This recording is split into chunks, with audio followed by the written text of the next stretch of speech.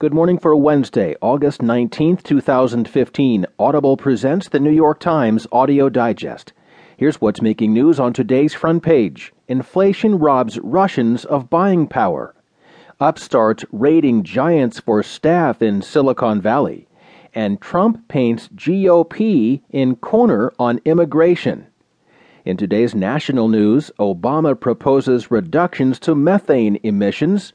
Poll finds most support providing healthy school meals, and a tempting marker gets a new identity.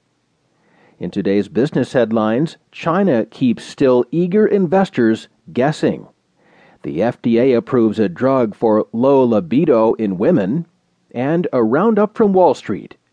There will be more business stories, more national and world news, a roundup from the sports page, and New York Times columnist Thomas Friedman. Now, as selected by the editors of the New York Times, here are the stories on today's front page. The top stories written from Ramenskoye, Russia. Inflation robs Russians of buying power. Written by Sabrina Tavernise. A basic barometer of economic activity in this town south of Moscow is the pirozhak, a small pie filled with cabbage and meat that is a staple of the Russian diet.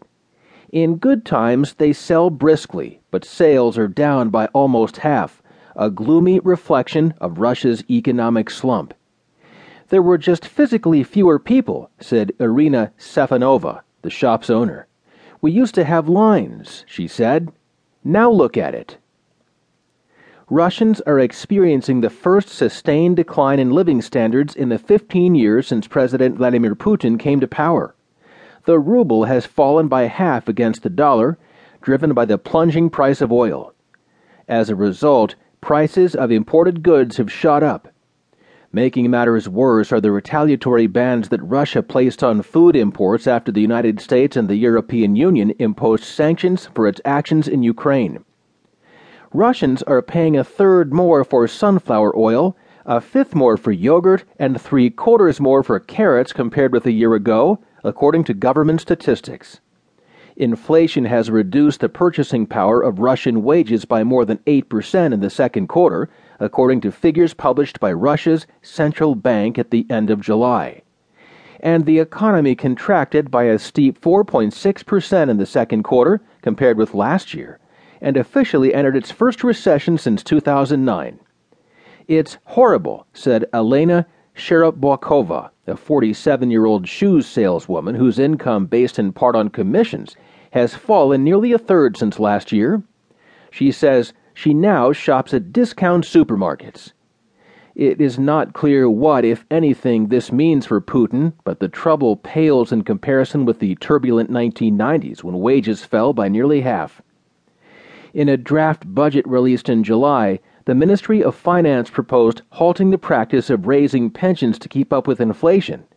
Investment has collapsed since the Western sanctions, which also blocked Russia's ability to borrow on global markets.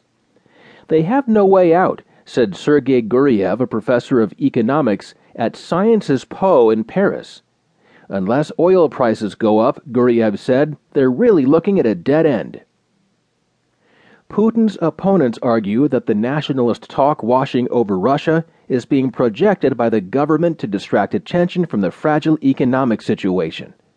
They describe it as a battle in every Russian home between the television, the source of government propaganda, and the refrigerator, whose shrinking contents could eventually prompt discontent. In Moscow, some in the educated upper class agree. All that Ukrainian noise covers up our internal problems, said Maria Novachkova, a manager in a textile company.